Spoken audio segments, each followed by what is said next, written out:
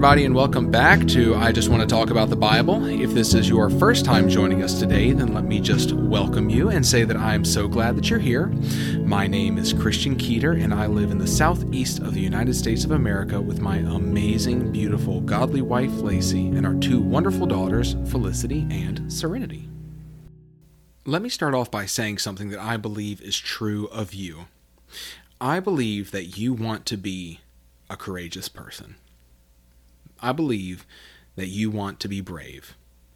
I think that it's pretty universal that when we see bravery and courage displayed, that something rises up within us that just kind of has this respect. It has this kind of this admiration about it.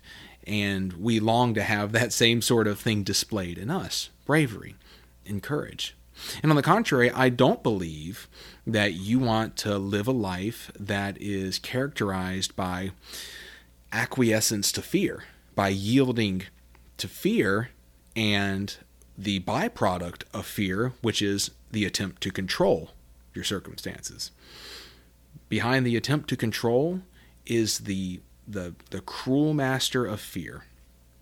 And so in our spiritual lives, in our walks with the Lord, I believe that you want the character quality of bravery and courage to be present. And so what we're going to talk about today is going to be touching on this, but perhaps in a way that you might not think. But this is all going to fall under the banner of this one singular question, and that's this: can we trust the Lord? Can we trust God? Can we trust God even when He's not moving at the pace that we would like, or even when He's not doing things exactly the way that we would like? Can we trust Him? Or can we, like I said, yield, or will we yield to fear and then try to take matters into our own hands and force whatever to come to pass, or what have you? But you guys want to be brave. You want to be courageous. And you can be. And with the Holy Spirit's help, we can walk in trust, and that trust will lead to things like courage and peace and joy and bravery, and will shield us from things like fear. Like it says in Psalm 56:3, when I'm afraid, I put my trust in you. So having said that, let's go to the book of Genesis. We are going to be looking at an incident out of the life of Abraham, and it's actually before he is renamed Abraham. His name is still Abram at this point, but we'll get to that shortly. It's going to be in Genesis chapter 16, and we're not going to do an overview of the entirety of Abraham's life from start to finish. There's a lot of content in there. But I do just want to set the stage a little bit by talking about a couple of the incidents that happen leading up to this time in Genesis chapter 16 that will help illuminate things a little bit for us as we talk. So in Genesis chapter 12, beginning in verse 1, it says, "Now the Lord said to Abram, go from your country and your kindred and your father's house to the land that I will show you. And I will make of you a great nation, and I will bless you and make your name great, so that you will be a blessing. I will bless those who bless you, and him who dishonors you I will curse, and in you all the families of the earth shall be blessed." So Abram went, as the Lord had told him, and Lot went with him. Abram was 75 years old when he departed from Haran. And Abram took Sarai his wife, and Lot his brother's son, and all their possessions that they had gathered, and the people that they had acquired in Haran. And they set out to go to the land of Canaan. And so I'll stop there. And so that was Genesis 12, verses 1 through part of verse 5. So there's a lot of details we could discuss here, a lot of things that we could talk about, but there's only a few things that we're going to focus in on just for the sake of our conversation today. And if I were to go down all these other paths, it would end up just taking a long time and convoluting matters quite a bit, I think, because there's something just very simple that we're going to be looking at today. So just a couple of details relevant to our conversation is that the Lord called Abram to leave his land and go down to the land of Canaan. Canaan is what we ultimately come to know as the Promised Land. And later on, centuries down the line, it's going to be where the Hebrew people settle. Remember, Joshua leads them after Moses, and they conquer the Promised Land, the land of Canaan. But for now, God has called Abram to go down there, and we have this part of God's promise here, part of what he says, is that he will make of him a great nation. And so that's going to, of course, require descendants, right?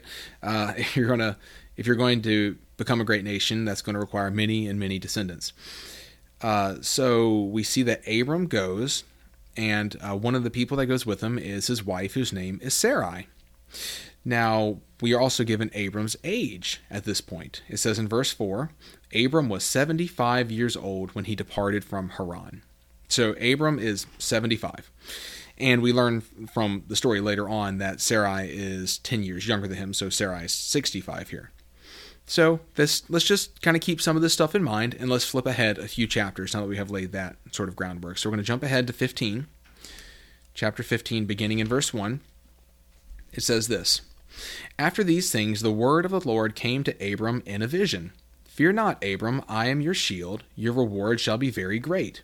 But Abram said, O Lord God, what will you give me, for I continue childless? And the heir of my house is Eliezer of Damascus. And Abram said, Behold, you have given me no offspring, and a member of my household will be my heir. And behold, the word of the Lord came to him, This man shall not be your heir, your very own son shall be your heir. And he brought him outside and said, Look toward heaven, and number the stars, if you are able to number them. Then he said to him, So shall your offspring be. And he believed the Lord, and he counted it to him as righteousness.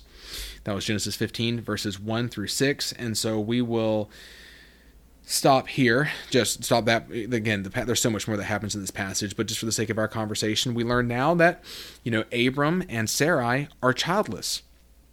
They haven't been able to conceive.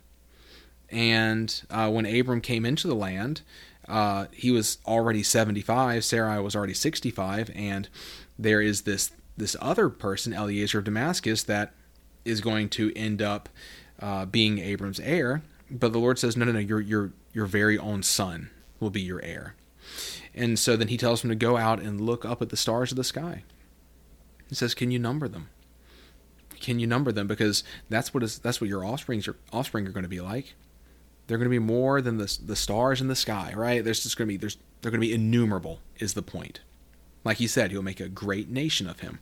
And so we have this word from the Lord saying that, your own son is going to be your heir. And he doesn't have a son yet. And so here we have a problem, do we not? The problem is, okay, he's going to become a great nation, but he doesn't have any children, and he and Sarah have not been able to conceive. So what's going to happen next? He has this word from the Lord, this promise from God. So now let's move into chapter 16, and this is going to be where we spend a bit of time. So beginning in Genesis 16, verse 1, it says, Now Sarai, Abram's wife, had borne him no children. She had a female Egyptian servant whose name was Hagar. And that was the first verse. And so, he has been promised by God to become a great nation, and that he will have descendants as numerous as the stars of the sky. And yet he and Sarah are unable to conceive. And so from their perspective, this is a problem. It's like, well, how is this going to come to pass? And so there is the mention of this servant named Hagar. In Genesis chapter 12, Abram and Sarai took a detour down to Egypt. It's not one of Abram's finer moments, but it is possible that during this time, this is when Hagar came into the picture, that she was acquired as a servant. And so regardless of when she came into the picture, we just know that Sarai has this female servant named Hagar. So resuming in verse 2, Genesis 16, it says, And Sarai said to Abram, Behold, now the Lord has prevented me from bearing children. And pause there for a second. She says, Behold, now the Lord has prevented me from bearing children. And you can almost feel the anger, the bitterness, and the hurt in her words. Behold, now the Lord has prevented me from bearing children. And so let's see what she suggests as a solution. Continuing in verse 2, and just following, I'll read through a few more verses. It says, Go in to my servant. It may be that I shall obtain children by her. And Abram listened to the voice of Sarai. So after Abram had lived 10 years in the land of Canaan, Sarai, Abram's wife, took Hagar the Egyptian, her servant, and gave her to Abram, her husband, as a wife. And so we'll pause there for just 1 second. So what's happened here? Sarai says, I'm not able to conceive. And she puts it on the Lord, actually, is the way that Sarai frames it. She basically says, since God has prevented me from being able to have children, here, take my servant Hagar and sleep with her, and she can conceive, and then will bear you a child, bear you a son. And so that's her plan. And really quickly, just something I want to point out, because, we hear that and we're like, what the heck? Like, what in the world? And just to explain very, very briefly something, evidently what's being described here, like where it says in verse 3, it says that Sarai, Abram's wife, took Hagar the Egyptian, her servant, and gave her to Abram, her husband, as a wife. What's being described here was evidently not that uncommon of a practice in this culture at this time. But let me just say something clearly, both about that culture at that time and our culture at this time. Just because something is a culturally accepted practice does not make it good or right. And so let me just repeat that. And again, think not only of this passage here that we're talking about with what happened with Abram and Sarai and Hagar, but also just our own culture. Just because something is a culturally accepted, approved of, endorsed, and perhaps even celebrated practice does not mean that it's right in the eyes of God. That doesn't mean that it's right morally or ethically or anything like that. In fact, let me read you a quote from a resource. The resource is called Free Bible Commentary. It's a free online Bible commentary, and it's from, freebiblecommentary.org. I share that with you just as a resource in case you ever want to use it. And by doing that, I'm not necessarily, as I've said before, endorsing everything that this commentator says, but I have indeed found it to be a helpful resource. So this is a quote. It says, and I quote, "The monogamy ideal of original creation is lost, surprisingly, in an attempt to help God," unquote. And the word help is, of course, in quotes. And so he's referring specifically to this passage. And so what is he saying? He's like, when we look at the Genesis, the Garden of Eden ideal at the beginning of Genesis, what do we see? We see one man with one woman. That's the ideal. Polygamy is not the ideal. Like, what Abram and Sarai are doing is stepping in the direction away from the Garden of Eden ideal. And not surprisingly, it leads to all sorts of relational destruction. Which, duh. If you imagine this circumstance, of course it's going to lead to crazy relational destruction. Polygamy was not part of God's original design. And the deviation away from that design, however culturally acceptable it may have been, led to harm and destruction. And so, likewise, we have to ask ourselves the question, and this is a different conversation entirely, but I just kind of present it to you for your own consideration. What are the things in our cultures today that might be acceptable, might be even approved of and celebrated, that are actually deviations away from God's design? It's a worthy consideration. And as you perhaps consider history, things like slavery and so on, you can see how there have been things that have been culturally acceptable that were horrible departures from God's design. So, just a consideration, just a thought, food for thought to consider. What are the things kind of in our own culture? But like I said, that's a different conversation entirely. So returning to Genesis 16 here, let me read the quote just one more time and then move forward. So once more, the quote is, "The monogamy ideal of original creation is lost, surprisingly, in an attempt to," quote, "help God." And so what are they saying? What is this commentator saying? This commentator is pointing out how Abram and Sarai, they have this word from God that Abram is going to have descendants as numerous as the stars. And so what do they try to do? Well, they don't see things happening in their timing, at their speed, or in the way that they should necessarily like, and so they decide to give God a hand. They decide to take matters into their own hands and try to bring about the plan of God in some way that makes sense to them and by the power of the flesh. And this is not going to go well. So, resuming in the passage, let's pick back up in verse 4. it says they've made their plan and all this stuff. Abram's agreed to it. And it says, resuming in verse 4, and he went into Hagar and she conceived. And that's just the first part of verse 4, but let's just pause. So Sarai and Abram's plan seems to have worked. What they were hoping to happen did indeed happen. However, that doesn't mean that things are going to end well or that this was God's will. Just because something, quote, worked in some sort of circumstance does not mean that it was right or that it was God's will or that it's going to end well. And actually, before verse 4 even ends, we already see problems. So pick back up in verse 4. I'll back up to the beginning of it. And he went into Hagar, and she conceived.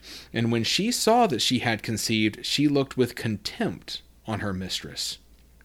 Continuing, it says, and Sarai said to Abram, may the wrong done to me be on you. I gave my servant to your embrace, and when she saw that she had conceived, she looked on me with contempt. May the Lord judge between you and me. But Abram said to Sarai, behold, your servant is in your power. Do to her as you please. Then Sarai dealt harshly with her, and she fled from her. So just a few verses after this, their plan worked. Hagar conceived, and then Hagar began to use the word of the passage, look with contempt on her mistress. And in Hebrew, it evidently literally says, according to the footnote that I'm reading here, her mistress was dishonorable in her eyes. And so, I mean, just from a surface level reading, it seems like Hagar conceived, Sarai couldn't. And I mean, there may have been some sort of superiority thing kind of creeping in, but the point is that there is just big relational problems brewing, and then Abram's been quite passive in this whole account. Sarai says this to him, and Abram's like, okay. And then, Sarai gets upset about this, and Abram's like, do whatever you want to her. He says, behold, your servant is in your power. Do to her as you please. And so Abram's just kind of physically there, but that's kind of just about it in this account. And it says that Sarai dealt harshly with her, and then Hagar fled, and she fled from her.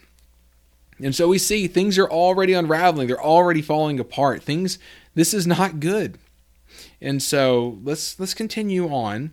This is, I want to include the remainder of chapter 16, although it's a little bit of a parenthesis of sorts. However, it's just too good to skip over. So resuming in verse 7, the angel of the Lord found her by a spring of water in the wilderness, and the spring on the way to shore. And he said, Hagar, servant of Sarai, where have you come from, and where are you going? She said, I am fleeing from my mistress Sarai. The angel of the Lord said to her, return to your mistress and submit to her. The angel of the Lord also said to her, I will surely multiply your offspring, so that they cannot be numbered for multitude. And the angel of the Lord said to her, behold, you are pregnant, and shall bear a son. You shall call his name Ishmael, because the Lord has listened to your affliction. He shall be a wild donkey of a man, his hand against everyone, and everyone's hand against him, and he shall dwell over against all his kinsmen. So she called the name of the Lord who spoke to her, You are a God of seeing. For she said, Truly here I have seen him who looks after me. Therefore the well was called Be'er Lahai Roi. That's my best attempt. Be'er Lahai Roi. It lies between Kadesh and Bered. And Hagar bore Abram a son, and Abram called the name of his son, whom Hagar bore, Ishmael. Abram was 86 years old when Hagar bore Ishmael to Abram. And so that's the entirety of the remainder of chapter 16. And why do I include that include all that? Culturally speaking, Hagar would have been marginalized. She's an Egyptian servant. She's fleeing from her mistress.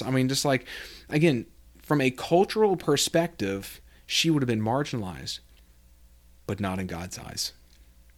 God saw her.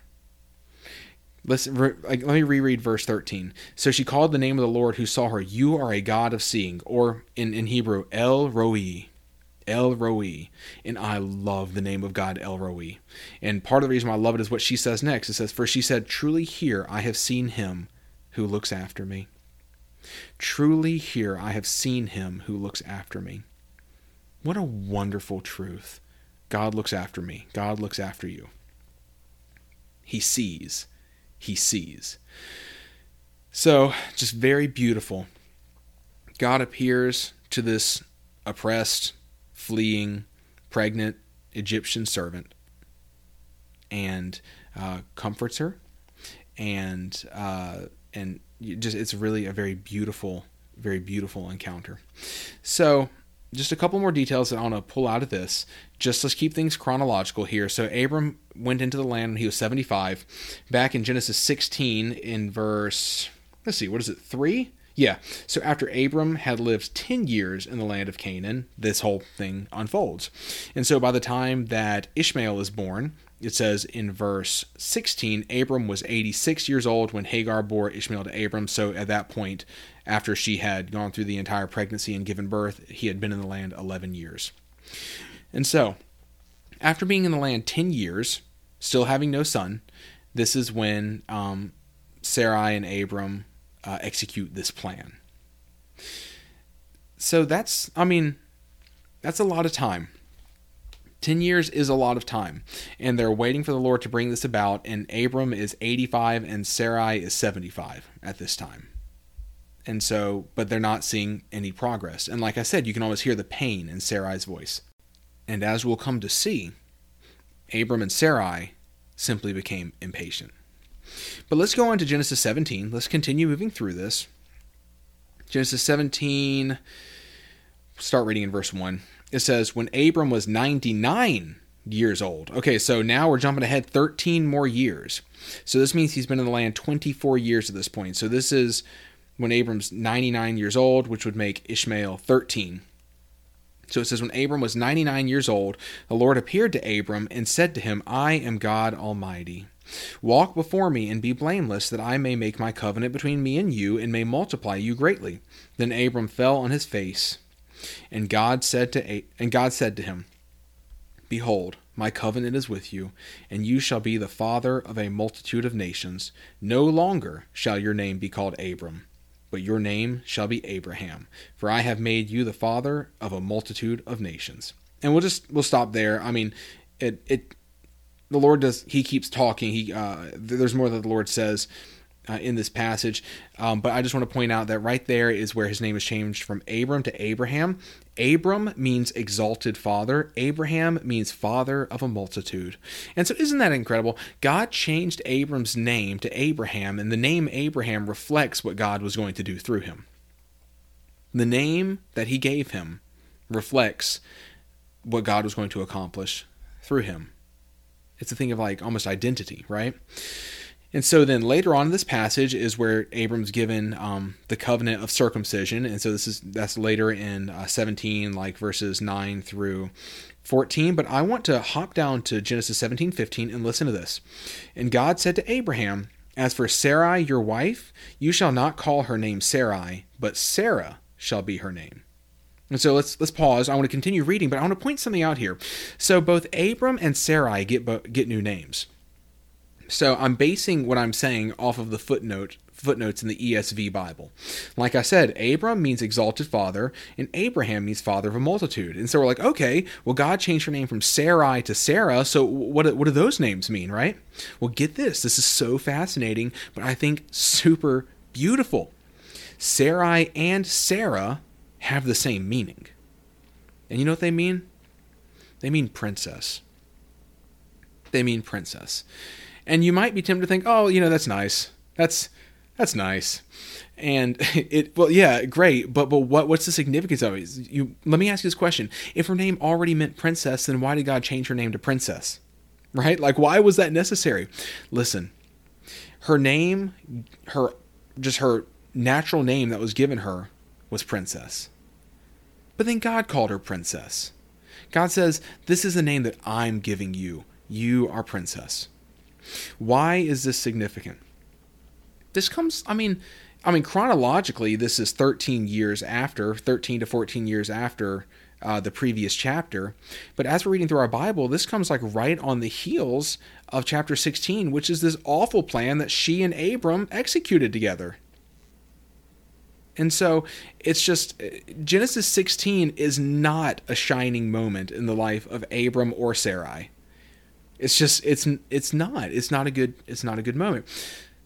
And yet, nevertheless, despite that, we see God reaffirming his covenant with Abram and calling Sarah princess. Isn't the grace of God an amazing thing? And so this is just what I want to say to you, anybody who's listening right now. If you've messed up, you're not too far gone. We do not understand the magnitude and just incredible nature of the grace of God. We just don't understand how far-reaching it is. But you're not too far gone. And God is still extending his grace to you. If you still have breath in your lungs, then you're not too far gone. And just like in the parable of the prodigal son, the Lord stands, arms open, waiting for you to come. Sarah's mistakes had not undermined the plan of God. Princess is, of course, a term of nobility, and she was still going to be the matriarch of the Hebrew people. So, coming back down to Genesis 17, talking about Sarai, resuming in verse 16, God says, I will bless her, and moreover, I will give you a son by her. I will bless her, and she shall become nations. Kings of people shall come from her. So we see that the child of promise was to come not through an Egyptian slave, through some culturally acceptable but yet awful sort of practice, right? It was to come through Abram's wife, Sarah. Then verse 17 goes on to say, Then Abraham fell on his face and laughed, and said to himself, Shall a child be born to a man who is 100 years old? Shall Sarah, who is 90 years old, bear a child? And so, Abram's, it says he laughed and said this to himself. He's like, is this possible? Is she going to bear a child? Can she bear a son? He says, we're basically, in essence, we're so old, we can't have children. Continuing in verse 18, and Abraham said to God, Oh, that Ishmael might live before you. God said, No, but Sarah, your wife, shall bear you a son, and you shall call his name Isaac. Which, by the way, just me cutting in, Isaac means he laughs, which Abraham just did. So continuing in verse 19, I will establish my covenant with him as an everlasting covenant for his offspring after him. As for Ishmael, I have heard you.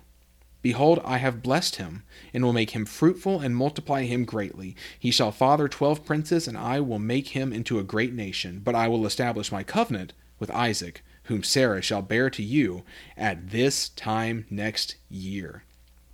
So we'll stop there. That was through verse 21 of Genesis 17. And just, again, the grace of God. Ishmael was not the child of promise. The way this was going to happen was Abraham and Sarah were going to have a son. And so this thing with Hagar was a deviation away from that. And yet, what do we see? We see that God saying, I've blessed Ishmael. I've blessed Ishmael. I've blessed him. And Ishmael is going to multiply greatly. The child of promise is going to be Isaac, and the covenant is going to continue on through his lineage. Nevertheless, it's again, we just see the grace of God here. And so let's just pause. So here we are finally at this moment. 99 years old, Sarah is 89, and God says this time next year you're going to have a son. This time next year you will have a son. And so let's flip ahead just really quickly to Genesis 21. Again, we're hopping over a lot, but we're just looking at one specific thing. There's beginning in verse 1 of Genesis 21. The Lord visited Sarah as he had said, and the Lord did to Sarah as he had promised. Just stop there. God kept his promise. It did not happen necessarily in the timing that Abraham and Sarah would have liked. It did not necessarily happen in the way that they thought it would, especially when they went off the rails and hatched their own sort of plan. But God kept his promise. And all they needed to do was trust him. Trust him and wait. Believe him. So verse 2, and Sarah conceived and bore Abraham a son in his old age, at the time of which God had spoken to him. Abraham called the name of his son who was born to him, whom Sarah bore him, Isaac. And Abraham circumcised his son Isaac when he was 8 days old, as God had commanded him. Abraham was 100 years old when his son Isaac was born to him. And Sarah said, God has made laughter for me. Everyone who hears will laugh over me. And she said, who would have said to Abraham that Sarah would nurse children? Yet I have borne him a son in his old age.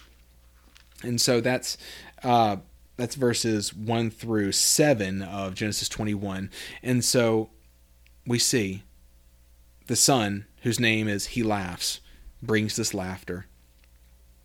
We see just God fulfilling his promise, keeping his word. Now, there's a detail I want to point out from the book of Hebrews really quickly. In Hebrews chapter 11, there is a little bit of a commentary on this. So, let's see here, beginning in Hebrews chapter 11, I'll just start in verse 8.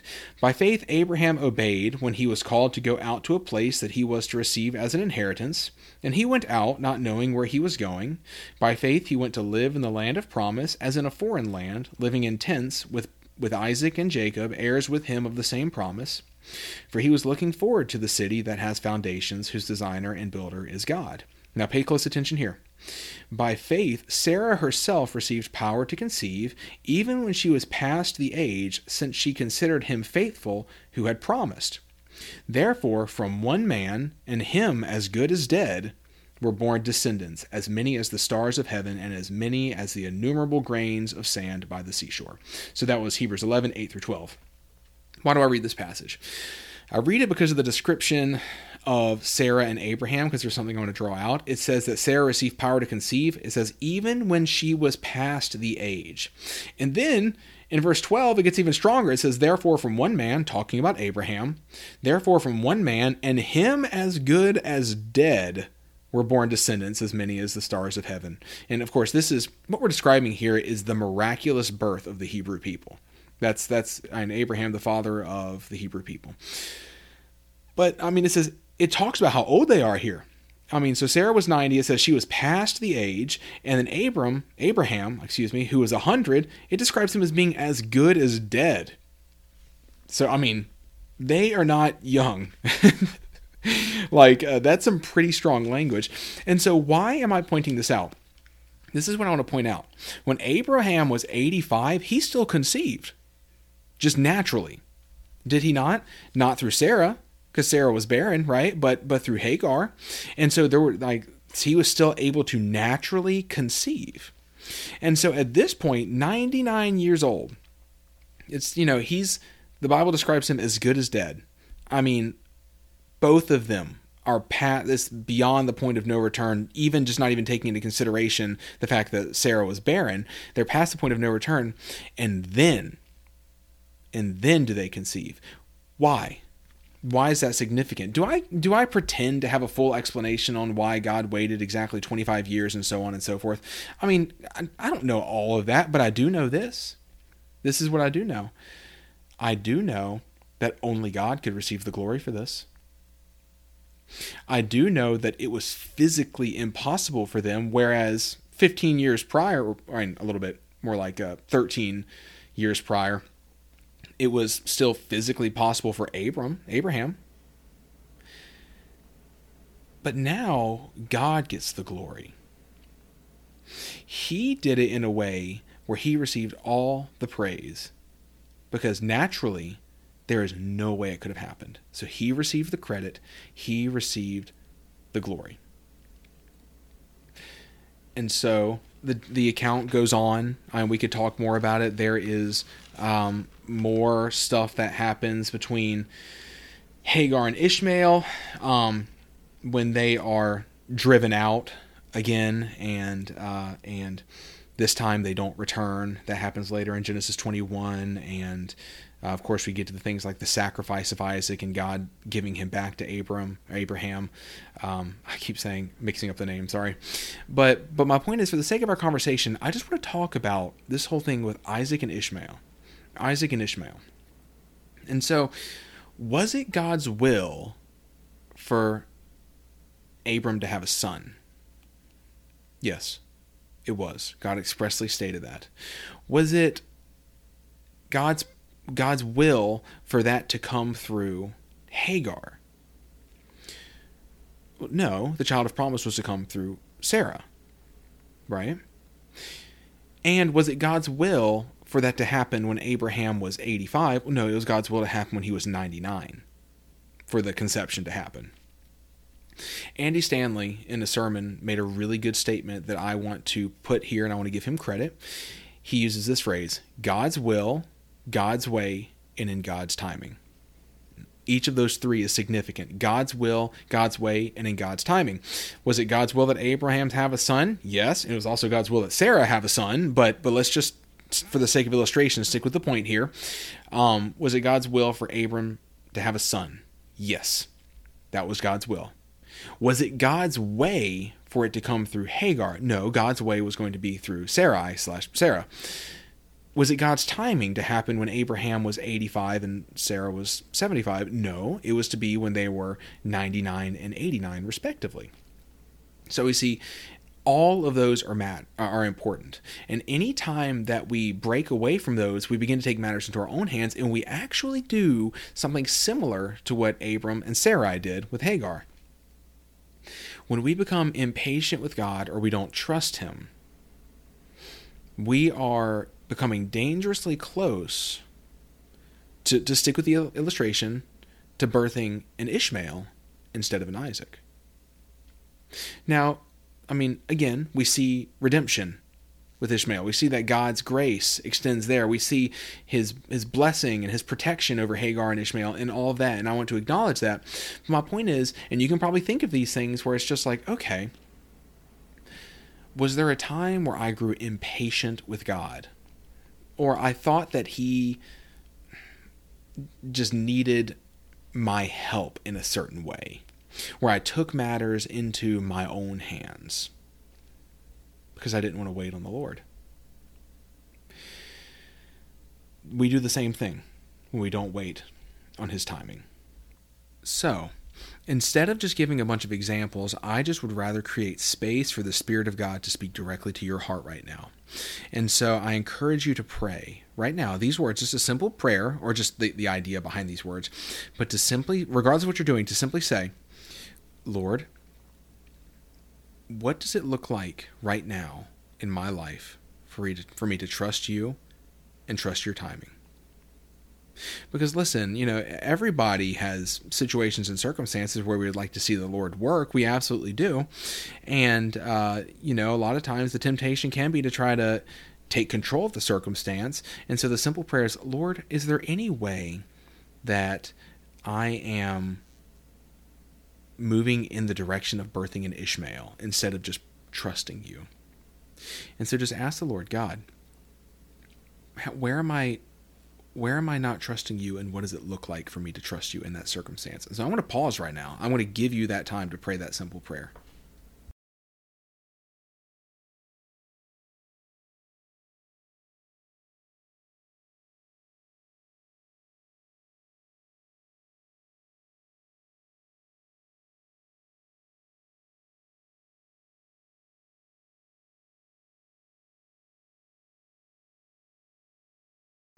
The scriptures clearly state in James 1:5 and 6 that God will give wisdom to those who ask and believe.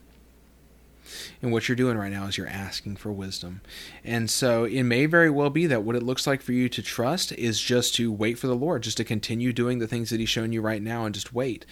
And but again, I'm not going to make big sweeping statements about and that's what it would have looked like for Abraham and Sarah. Just wait for the Lord. He's made a promise. He's going to bring it to pass. Just continue to trust his faithfulness. But what it looks like to trust the Lord, and it varies from circumstance to circumstance. And so I'm not going to make big sweeping statements. And I just want to say, talk to other believers in your life, other godly people whose counsel that you trust, and ask them as well their opinion. What does it look like in your opinion for me to trust the Lord in this circumstance? And involve the Lord in every step of the process, asking him for wisdom and asking him if what that person said to you is true. But the scriptures make it clear that a wise man listens to advice. And so I would just encourage you to do that and to just continue to have this sort of posture of, I want to trust the Lord, because this is looping all the way back to the beginning here. And that's this. Trusting the Lord is the most courageous thing we could do, because it's taking our hands off and saying, Lord, I am not going to try to control. I am not going to try to control my circumstances. I want to do things your way, and I want to do it. I want your will and your way and your timing, as Andy Stanley would put it, and just not trying to mess with any one of those three things. It's like I want his way, his will, and in the time that he wants to accomplish it. And I can wait for the Lord, be strong, and let my heart take courage. Wait for the Lord, as Psalm 27:14 says. And so God's will is perfect, and he does have a good will for your life. And just because things aren't moving at the pace that we would like doesn't mean that he stopped working. Honestly, it may very well just reveal that he's doing more character work, and he's organizing things in such a way, as he was with Abram and Sarai, where he is going to get the glory and he alone can get the credit, because it'll be just so amazing. And you will have quite the testimony. But fight the urge to take control. Just trust him. And again, I want to be specific about what that looks like in your circumstance, but I can't, because circumstances are so varied, and you need to bring other people in and just ask the Lord to show you what that looks like. We're talking about being led by the Spirit right now. But let me close this in a word of prayer. Lord, thank you so much for all the dear souls that are hearing this right now, Lord. I know that they are so precious to you. And Lord, I pray for all of them and myself, Lord, that you would show us what it looks like in our specific situations to trust you, especially, Father, in the areas where we'd like to see some sort of change or movement, and we haven't necessarily seen that. Lord, show us what it looks like to trust you. Help us to be brave, Lord. Give us courage. Father, we love you, and we pray this in Jesus' name. Amen. So thank you guys so much for listening. I just want to give you guys one quick cool update. That'll hopefully be encouraging to those of you who have given to this ministry. Because of the Lord's provision through your generosity, we were able to do something really, really cool. Just want to tell you about it really quickly and keep you guys in the loop for this sort of stuff. So there is a church in Nairobi, Kenya. Nairobi is the capital of Kenya. And I know this pastor. In fact, I'm going to be talking to him in a little bit over 2 hours from the time of recording this podcast. We generally talk about once a week, and he's connected to the other ministry I'm on staff with, Mentoring Men for the Master. But what the situation is, his church doesn't have bathrooms. And while at first you might just think, well, that's just really inconvenient and unpleasant, the issue is this. Because it doesn't have bathrooms, on Sundays, people will leave and go home or go somewhere to go to the bathroom, and then they just won't come back to church, and they'll miss part of the services. And so this is not just a function of convenience and comfort. This is a function of people hearing the Word of God taught.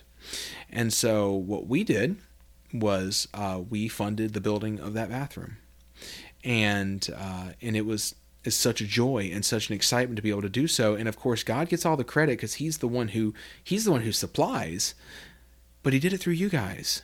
And I just want you to know that if you've given to this ministry, you're a part of that. You're a part of supplying bathrooms at a church so people don't leave and not come back during the Sunday services. It's a wonderful thing. And so I'm excited. I'm just really, really excited to be a part of that as well. And so I just wanted to thank all of you. And so on that note, I just want to talk about the Bible is a 501c3 nonprofit organization, which means that any and all gifts given are indeed tax deductible. So if you feel so led to give, instructions on how to do so can be found in the footer of every podcast episode. So again, thank you so much to those of you who have given.